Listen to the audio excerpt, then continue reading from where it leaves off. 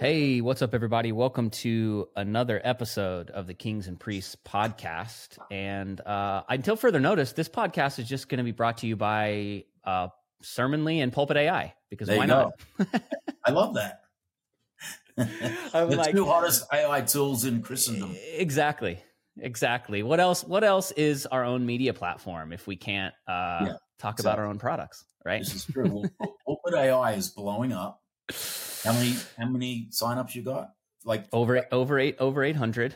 Love it.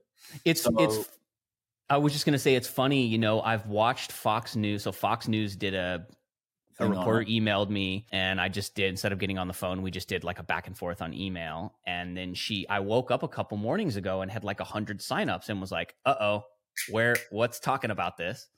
And I've been watching as they have changed the image and the caption on the article. Interesting. And moved it around their website. So like last night, for example, I was sitting there at dinner and all of a sudden there was like 40 more signups in 6 minutes. And I went to their site and they had changed the thumbnail image and then made the headline look like it was a sermon writing tool. And I'm like, man, this is just too good. Anyways, awesome. So yeah, and then Sermonly, the difference between Pulpit AI and Sermonly right now is Sermonly actually is a product that is working and has people on it, and Pulpit AI. Right. I think I had numbers yesterday, like it's been out a week, and I think we have 140 something subscribers and people like using it, revenue. So you know, it's like, yeah, I got to get that thing. You know, I got to get it. I want to get it to $20,000 a month in MRR, you know, as quick as we can, which essentially is it costs about $250 to build that. Okay. You know, in engineering time. So, you know, get to 20 a month and things paid for in 12 months and it's all great after that. Yeah. Right. That's amazing. Yeah. Now, does it write sermons? It doesn't. It just helps you research. It's a research tool, right? And type out. Yep. Yeah. It's essentially like, it's, you know, Docs or you know, Microsoft Word or Pages or whatever.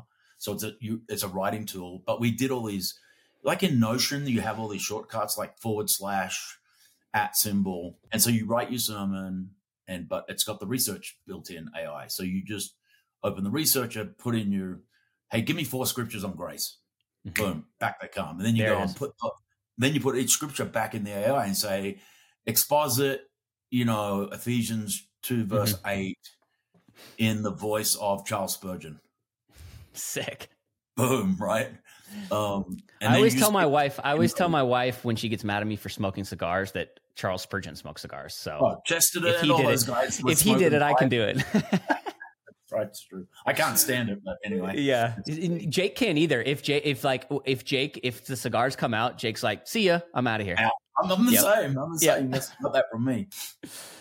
That's cool. I had another question for you. Anyways, it had to do with Sermonly. Sermonly rocks, man. It's like it's, and we've got you know, we're adding little things all the time, making it better. I think it's going to go, but I think it's going to go too. You know, it's two different things that serve two different. Yeah, but it's the church people love it. Church people love this stuff. Yeah, academics don't love this stuff yet. I think church people are reaching out to me I got an email today from a guy in the UK that said, if this works, it will save me 10 to 12 hours a week. That's right. And I think church people who are day in and day out, pastors day in and day out, who do this stuff, they need tools to help them, you know? I think it's under 40, over 40, to be honest. Like a lot of times, and I'm over 40, obviously, but you know, I kind of work very, very hard at staying current. But yeah, it's just a mindset. You know, the boomer crowd, man, they don't want to change, and it's like drives me nuts. If you could save, like with Sermonly, you know, research time is probably cut 80-90%. Like you've still got to do the work of writing the sermon, but going to the web and doing all this research, it just cuts that by 80% easy. Yep. And like Pulpit AI, like pumping in the audio. And having it do all the social and clip it and do it and make the notes out of it, like it's gonna. A lot of people don't even do that because it's too time consuming. Exactly. So it's gonna create all this incredible content out of you know, preach it once, get 50 assets, right? It's like, it's awesome. Church staffs, man. Church staffs work so hard. Yeah. And totally. And anything that they can do to save time is going to be huge. I also, so once I'm like any day now having the second baby. And once I get back from that, which is going to probably be like, I told my wife, I'm like, her mother-in-law's coming in for 6 weeks. Cause I was like, I'm going to take 3 days off and then it's time to get back to it. No 6-week paternity leave for you. Yeah, not happening. But we've spun up we haven't started it yet, but a new podcast and newsletter called The New Printing Press, thenewprintingpress.com. I did see that. You're going to have to be, a regular. I just keep I just keep adding stuff and go, come on, Dean, jump on.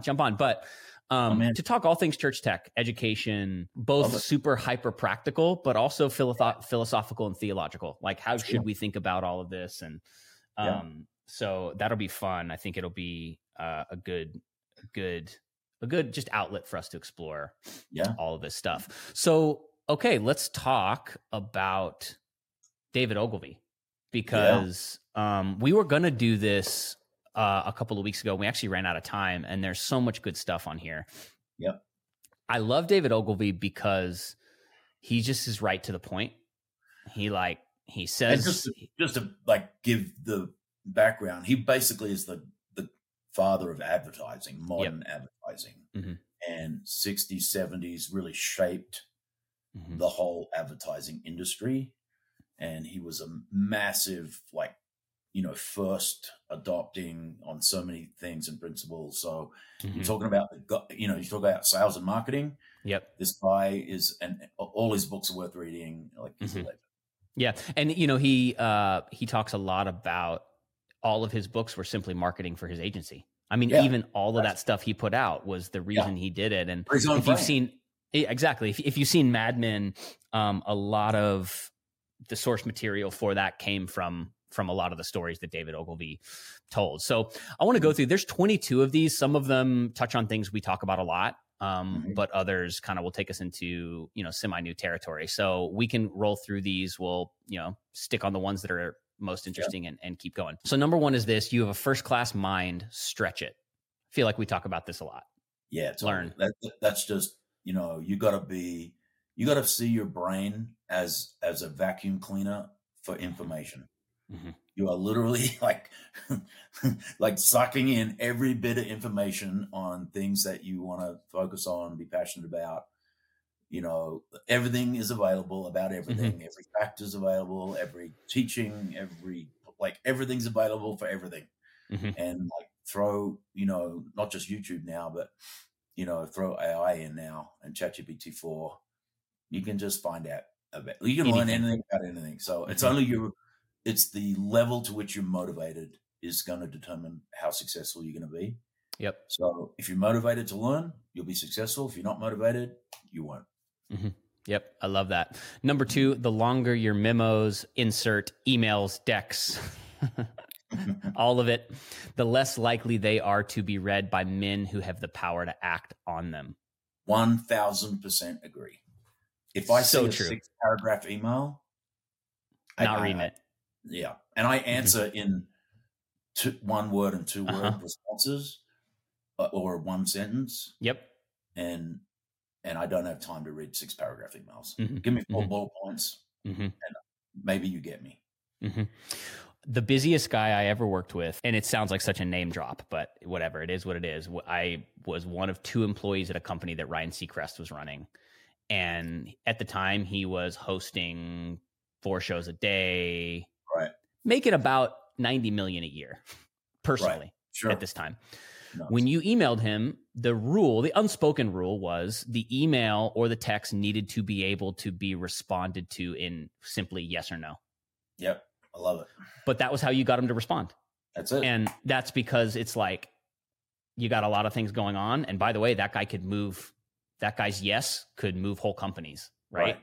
And that's so true. Short. Yeah. If you're a young person trying to get in touch with someone who is a CEO, who is busy, who is successful, short, brevity, make it easy for them, because that makes, I have found, I've never been the one doing the responding. I've always been the one needing to get the response for the most part. and the shorter the better has always worked. Number 3, permanent success has always been permanent success has rarely been built on frivolity. People do not buy from clowns. Frivolity. Yeah. There's a time for fun and jokes, but when you're doing serious business, you better have your serious business face on and come to the moment prepared, 100%. Number 4, only first-class business, and that in a first-class way. Yeah, I mean, it's the old Jack Welch thing, right? Like in GE's prime, they strove to be 1 or 2 in any industry they were in. They weren't interested in, being 5th and 8th. Like they just wanted to be either the 1st or 2nd in a, jet engines, like all the million things they did. And so, if it's worth doing, it's worth doing well. I would say in this age of digital, so this was written before the digital age. In the age of digital, getting to market, having an MVP that people can play with and mess around with, there's nuance to that one, but we want to totally. Yeah, we want to do it. Well. Someone said something to me actually just last week about AI, and the space of AI. And this person was a growth stage venture investor, like one of the big checks into Robinhood, DoorDash. So, knows what he's talking about. At least he's seen a lot of companies. Totally. And he said when it comes to AI and AI products, because it's so new, people are more forgiving than they've ever been. And so actually the expectation for an MVP, even like a beta version 1, is actually not as high as it is with other products. And so the quickness of shipping is so important. And I do think I like what you said. In this digital world, it's like it is a get it out into the world, get hands on it. Yeah, we probably shipped suddenly, like we had it on the shelf for a couple of years before AI, and we didn't promote it. It was just kind of tricking along with a few hundred users, and it had a private Facebook group, and it was not really a product we sold. But in that 2 years, we did have product market fit and an MVP like in the bag, but we probably shipped it at 80% of where we're going to take it. But that's software, right? You're not going to ship a piece of software and be perfect. Right. It's not really designed to do that. You're always iterating, both on the current features and new features. I'm just making a note here really quick. Okay. Get rid of sad dogs who spread doom. I love this one. Amen. I love this one, man. Oh man, if you consider yourself like, oh, I'm a contrarian and I gotta be the voice of reason, it's like, go work at a big company that moves slowly. Get out of my world. I don't want to. Now, I want constructive criticism. I want people around me who are going to help me see things maybe I'm not good at seeing, which is plenty of that. But you can do it in a way. Like I've had people that I've worked with over the years that have that personality where the glass isn't always half full. Yep. But either they intuitively understood or I taught them how to come to me with, a contrarian view or a constructive criticism, right, in such a way that moves us forward. It doesn't like pour water on the fire that I'm trying to light here and keep burning. And so if you find yourself being that person, and often you're in a support role, you're not the leader, you're a leader, but in a role where you're, not the main person in front, just work out a way to be able to talk to your leader in a way that they'll be able to hear it and adjust course if need be, right? We always need to do that, but just don't pride yourself in being that negative person. No, there's a really practical, because I have been on the opposite side of that, where I've been employee in an organization. And when you're an employee, your hands are in a lot more things. You see a lot more things. And so you do see a lot of the problems. The problem with that is most founders, or in a church context, senior pastors, like they're going to be visionaries, and they're always, most of the time, they're going to assume the best and believe the best. And so I always tell people, like, it's not that you don't bring them problems or issues. It's that you first of all, you understand the leader or the founder. Right. And so you come at it as a place of like, hey, I want to help the vision come to pass. Like, I believe in what we're doing, but it's like tone, and it's like, what's the way in, you know? And I think a leader can tell if someone's coming to them with, hey, I want to help make this better, and here's something that I've seen, versus like, I'm just going to be the contrarian to be the contrarian. Yeah. Right. No boss, like, you're never going to get mad at someone who comes to you and says, hey, I see an opportunity here, here, and here. Right. It's just in the way that it's done, and almost also in like the heart that it's done in. Right. Yeah. And you got to understand too, that visionary leaders are not afraid to fail. They don't care. Yep. So you come in like the train's going off the cliff. The visionary leader doesn't care. They just got to pick up the pieces and go again. Yeah. Right. Whereas a lot of times the support guys are like, this is going to fail. The visionary's like, I don't care if it fails. We're swinging for the fans. Yes. And so like, get off the train if you're not. That's so true. So that's so true. That's so true. Yeah. Yeah. I love that. Number 6, we talk about pick a subject and make yourself an authority on it. We've talked about that a ton. The more you tell, the more you sell. I love that. Right. So have you ever been around people that all they do is tell you, you know, like selling, I'm always selling. I'm never not selling. And which means I'm always talking about the thing I'm doing, and I'm telling stories about it and anecdotes and things I got from customers and wins. And like, I mean, you know me long enough to know that like we're going to start chatting about whatever. And it's not going to be long before I start talking about, you know, what's going on. Yeah. And it's, you gotta, especially if you're the leader, the chief visionary, you've always got to be selling, which means you're always talking about what you're doing. And that is absolutely the truth. Let's see. We have a habit of divine discontent with our performance. It is an antidote to smugness. That's a big one. That's a very philosophical. That's a philosophical one. Yeah. I think that's just being real, right? With where you're at, and not thinking of yourself more highly than you ought, which is a biblical truth. And so it's staying humble even within success, and knowing that you can always do more, and keep your attitude right, you know, when you're winning. Yep, that's great. Big ideas are usually simple ideas. That's very true. I mean, true. If you are pitching, if you're telling someone your idea, and you have to work hard to make it make sense to you, usually it's not and I've had plenty of those. I've had so many of those in my life. I love this one. Search all the parks in your cities. You'll find no statues of committees. That is a classic David Ogilvy statement. You know, like, collaboration is obviously great, you know, getting people together. You know, I get with my kind of senior team, you know, probably 4 times a year in person.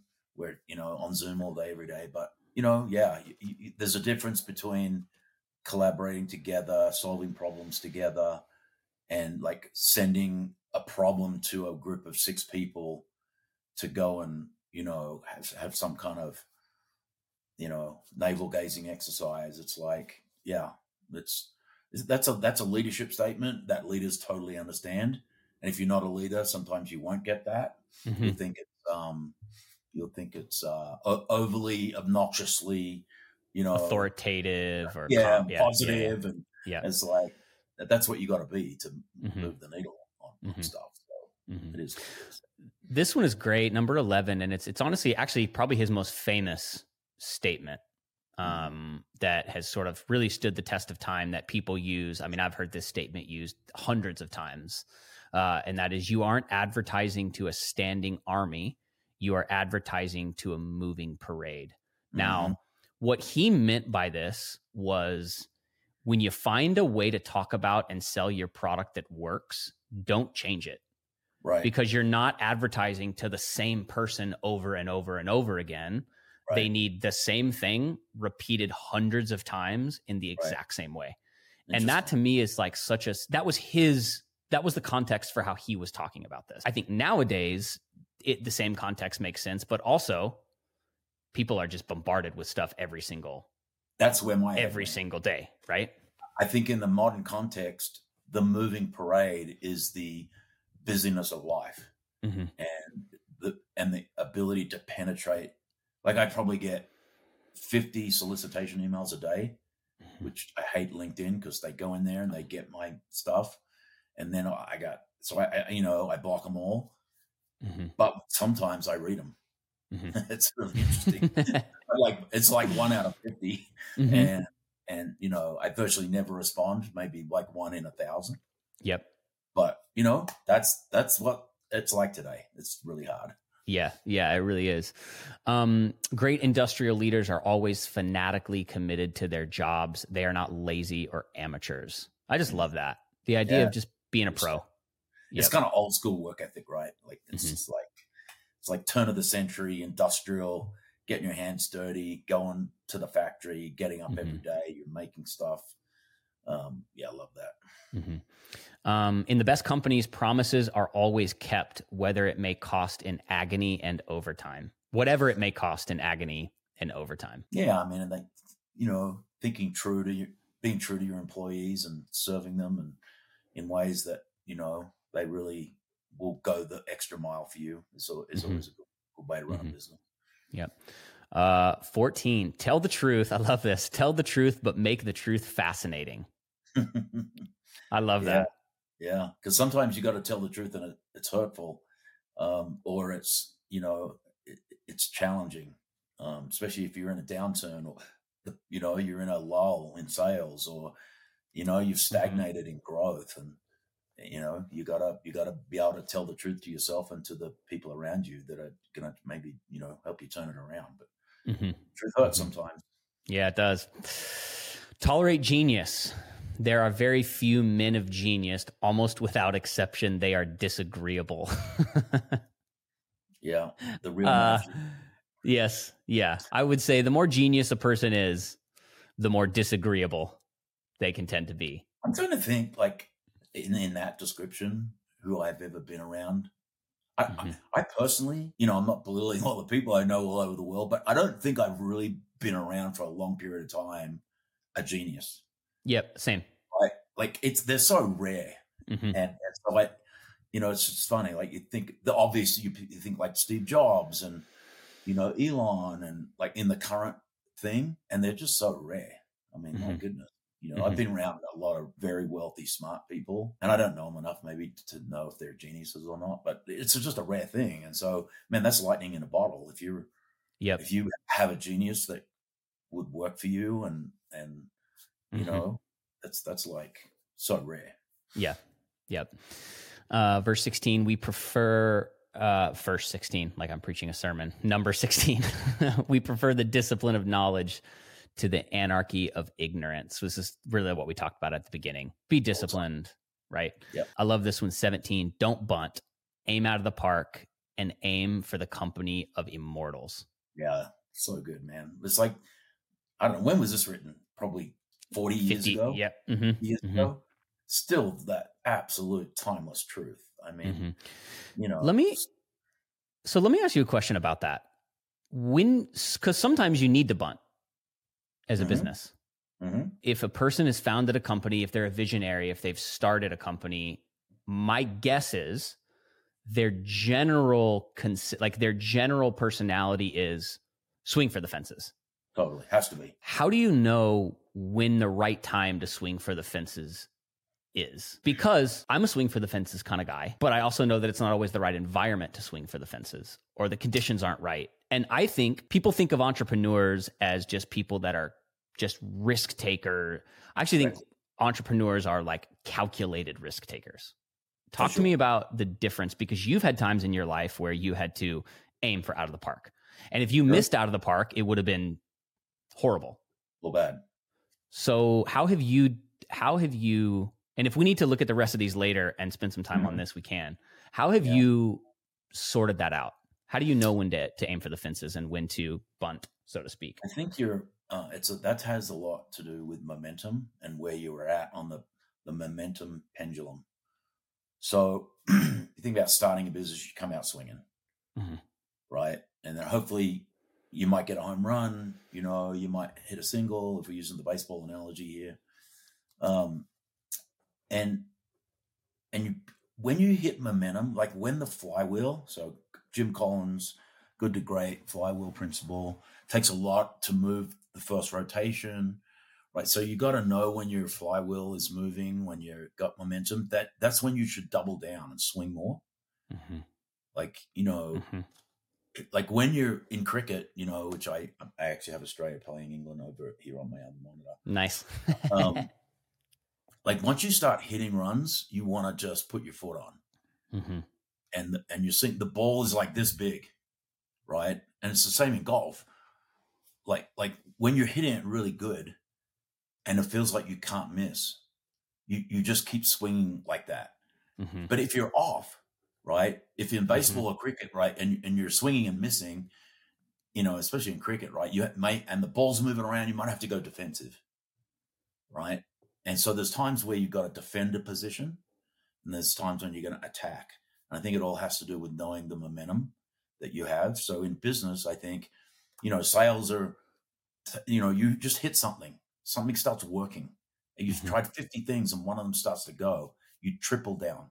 And in my mind, that's like the moment of, okay, I got some momentum here. I'm going to start swinging.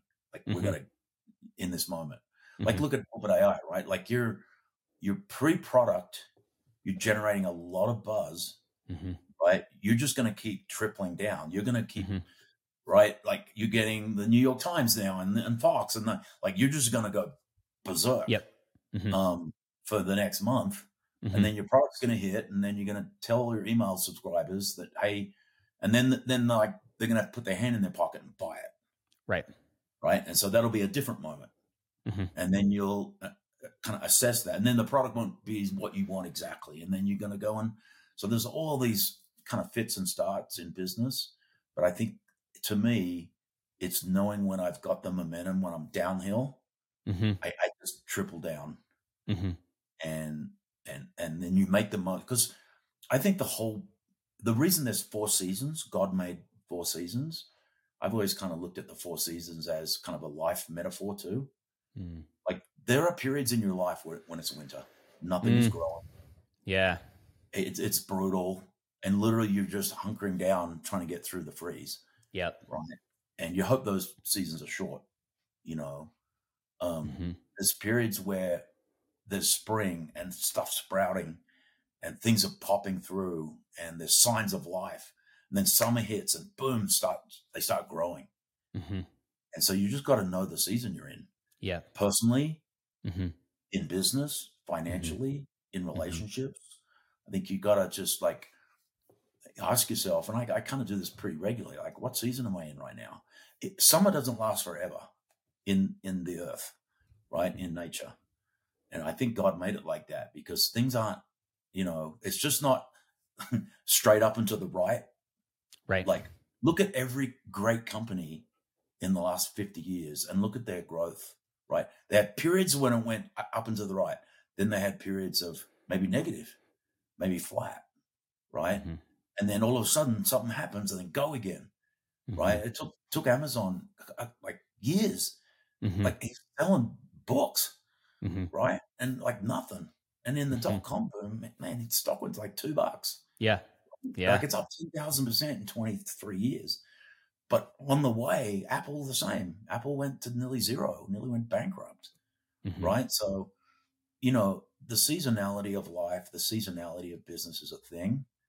And you got to know when to, because if you're expending all this energy in winter, it means you're wasting. Not preserving and conserving for when the spring hits. And so I just think it's a good, in general, lesson to just think about what season of life you're in and adjust accordingly. And then you make those adjustments when things are in the winter, spring, summer, fall. Like fall's the worst in my mind.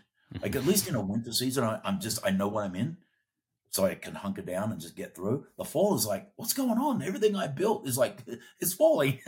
It's horrible. And it's the transition from awesome productivity summer.